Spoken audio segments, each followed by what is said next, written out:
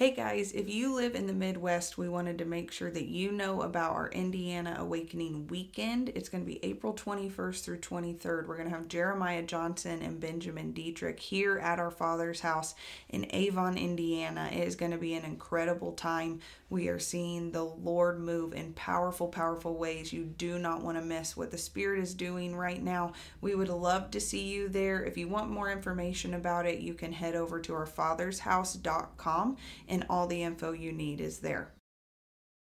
What's going on, y'all? Welcome to Bible Revival Podcast with Paul and Taylor Johnson. We're so excited to share our hearts with you today and continue another episode. So blessed by what the Lord is doing through this podcast. It's been a fun and amazing journey thus far. Thank you so much to everyone who's given feedback or ratings or even texted or called us. So encouraging to hear how the Lord is using what God is doing in our lives and lessons that we've learned to bless other people.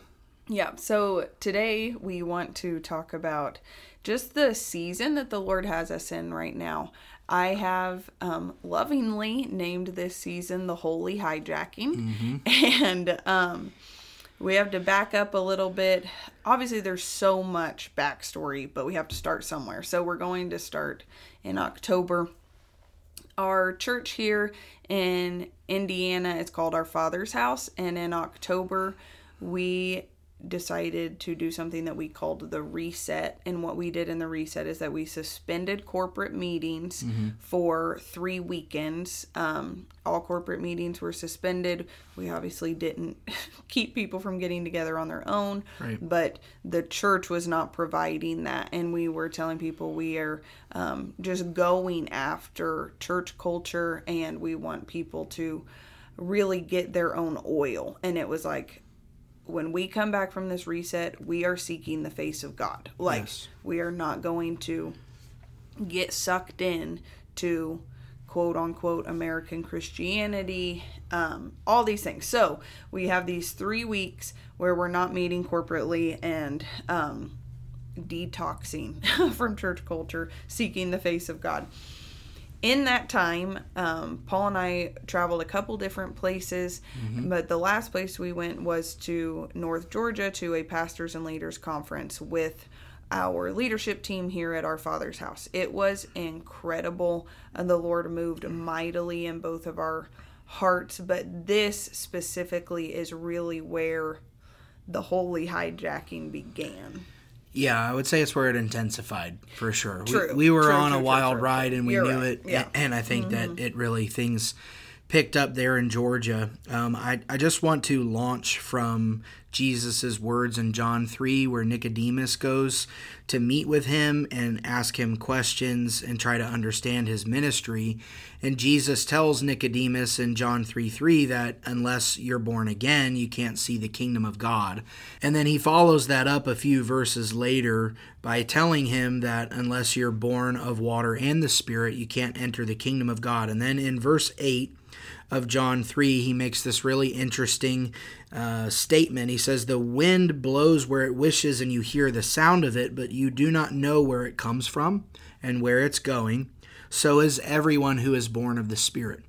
So when we live a Spirit-filled life and we're born of the Spirit, we are like the wind. Jesus is saying that it blows where it wishes. You don't really know where it's going. I mean, this doesn't mean that we're flighty and unaccountable. Yeah, it means that God has the right as our Lord, as our leader, as our Father, to direct and redirect us and to shift and change and shake things up. I know that we experienced a crazy season in 2015 and 2016 when we moved from Lakeland, Florida to Indianapolis, Indiana. And that was a hijacking of our lives. We got blown by the wind of God and replanted and reestablished somewhere else. So this is in no way to announce that we're moving, but just to got to assuage people's fears. And everyone's scared. Yeah. Don't worry. Yeah. But no, the wind blows where it wishes. And so this is just what God was doing in our hearts. So we're in Georgia, and it was the last day of the conference, and I went forward to the altar, and the presence of God overwhelmed me, and I really was moved deeply to repentance over the stubbornness of my own heart. And while I am weeping down front, I felt like the Lord said to me, Paul, you have fought me at every turn and transition of your life, and I want you to stop it. And I felt deeply gripped by my sin. I felt sorrowful and remorseful for what a hard time I have so frequently given the Lord about doing His will. I realized that my yes to the Lord was actually probably more like a maybe. Or even the fear of, God, if I give you my yes, what are you going to do with it? Yeah. And the Lord was asking me in that moment, give me your yes. And I want you to give me your yes with delight in your heart. I want you to delight to do my will, Psalm 40. And I just felt sorrowful. I felt deeply grieved that I had quenched the Spirit in this way, and I was now more aware of it than ever. And while I'm weeping, while I'm crying, while I'm repenting to the Lord, really feeling sorrowful over the stubborn, callous state of my heart, I then heard the Lord say to me, invitations are coming, and I want you to say yes. Mm-hmm. As a part of saying yes to me, I want you to say yes to these things. And so I didn't tell anybody that. Honestly, I didn't really have time to tell anybody that, because I went to the back of the auditorium there, wept some more so that I could be more alone.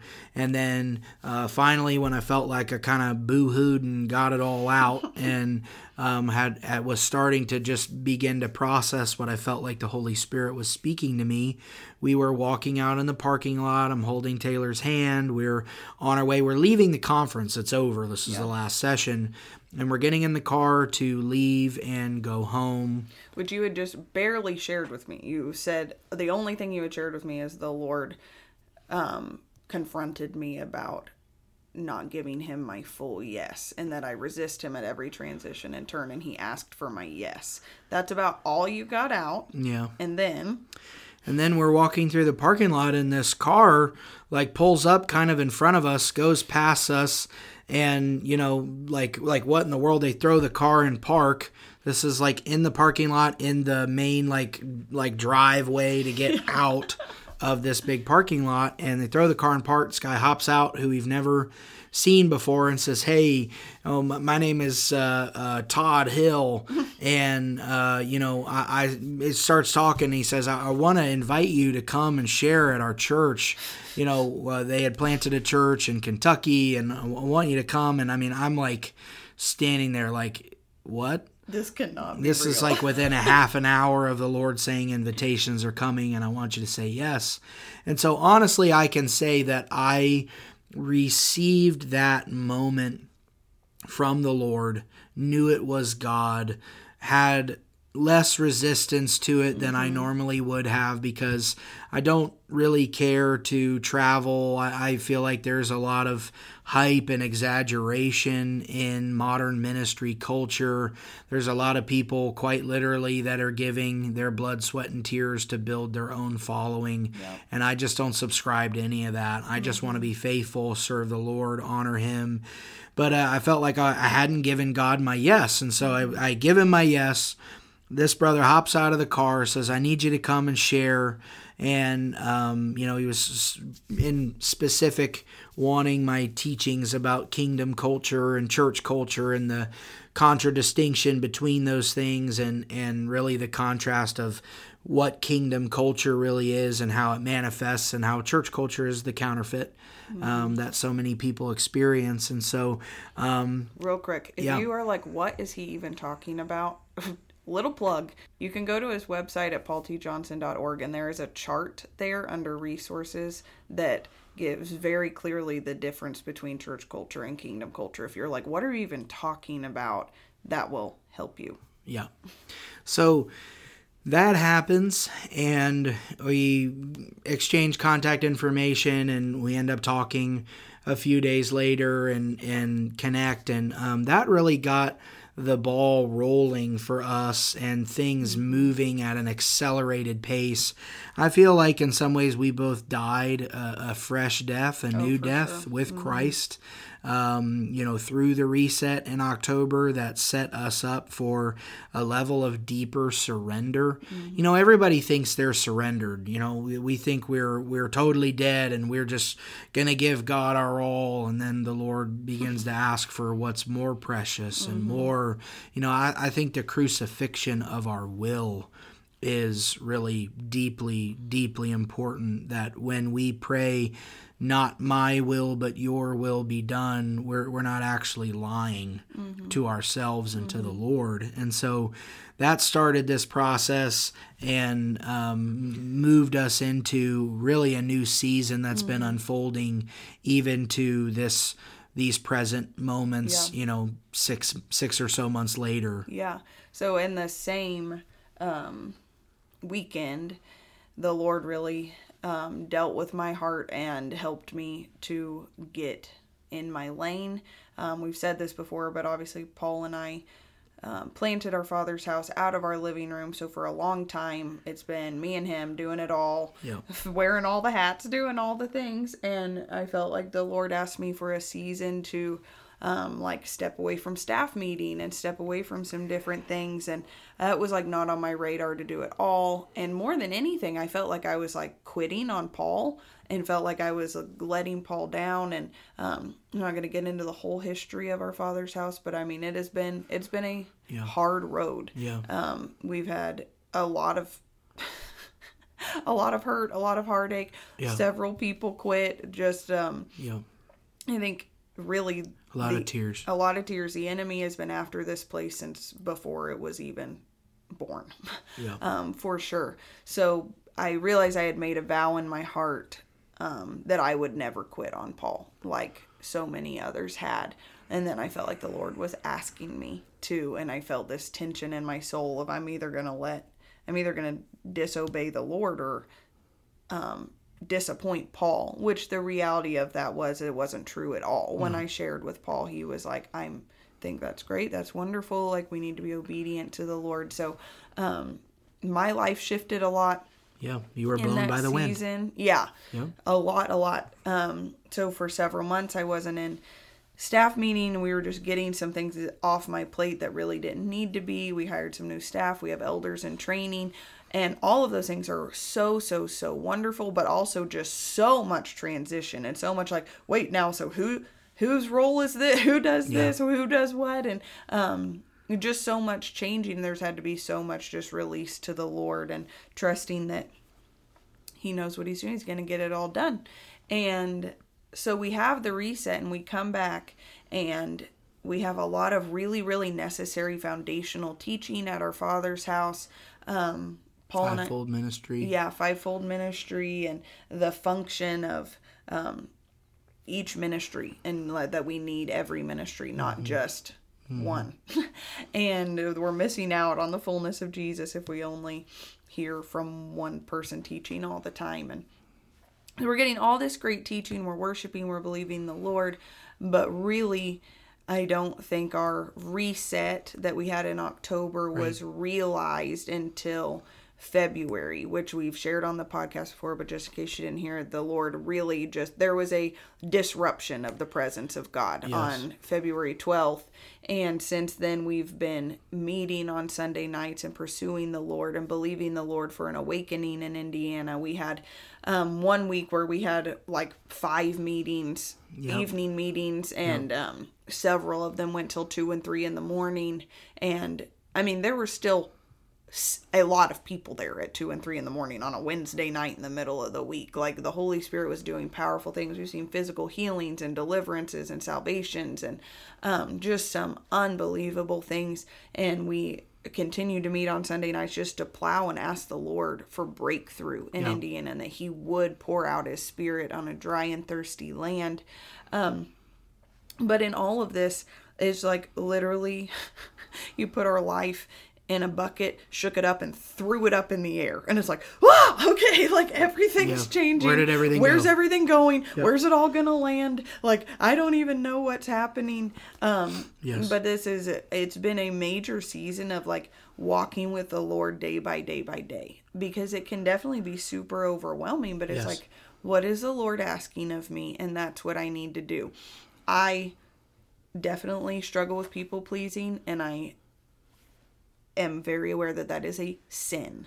Right. Because I think we throw around people pleasing like it's like, oh yeah, I'm a recovering people pleaser, I'm a recovering perfectionist. We see all these things, but like it is sin, because I actually, if I'm living to please people, then they are above the Lord in my heart. This is a big deal. It doesn't need to be thrown around like it's not. So in this season, there's been a lot of, we've had the shepherding roles at our church, and pastoral roles, and I feel like the Lord is shifting us out of that, and He's establishing elders and elders' wives and a beautiful leadership team and deacons who are so qualified and so ready and hungry and willing to shepherd the flock. And so me asking the Lord, like, what are you asking of me? Are you asking me to, disciple this person? Are you asking me to disciple my kids? Are you asking me, and just having to be obedient to what the Lord is saying to me and not be worried about disappointing people. Because the reality is that people pleasing is a never ending cycle that you cannot win. Right.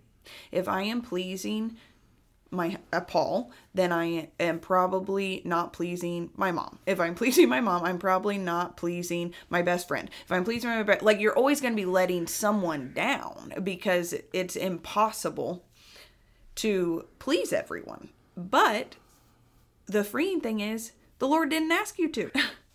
He didn't ask you to please everyone around you. He asked you to please Him. And when we put Him on the throne of our hearts, our lives are so much more peaceful, because we're not looking for the approval of man. I live in the knowing that I have the approval of the Father. Yes. So I live my life in peace, knowing that in this season, the Father has asked me to tend to His little lambs, my David and my Daniel, and to shepherd their hearts. And there are very specific things He's asked me to do at our Father's house. He's asked me to support Paul. I have these specific things that I've asked the Lord, and those are my top priority, and everything else comes after that, because I, number one, am going to be obedient to the Lord and what He's asking me in every season. Yes, that's so good. Yeah, I think that Galatians 1:10 really bears out the contrast between people pleasing and pleasing the Lord, that Paul explicitly writes and says that if he were still trying to please men, he would not be a servant of Christ. Yeah. And interestingly enough, the verses behind that, verses 6-9, he's talking about following another gospel. Wow. And, why do you have to be so determined to do the will of God? Because if you're given to people pleasing and catering to people, you're not actually going to do His will. Because if you serve the Lord and you determine to do His will, you will upset people. You will offend people. People will hate you, slander you, gossip about you. They might even kill you. And so a deep determination to do the will of God, no matter the cost, no matter the price, is the place that the Lord is trying to bring all of His sons and daughters. Yeah, amen. And I think, so how would you flesh that out? Because I know we have some pastors and leaders who listen to this, and I think there's okay, we want more of the Holy Spirit in our church services, but what does that even mean? From my perspective, I believe that most of the time what keeps us from allowing the Holy Spirit to do what He wants to do in the service is the fear of what people are going to think and wanting to please people.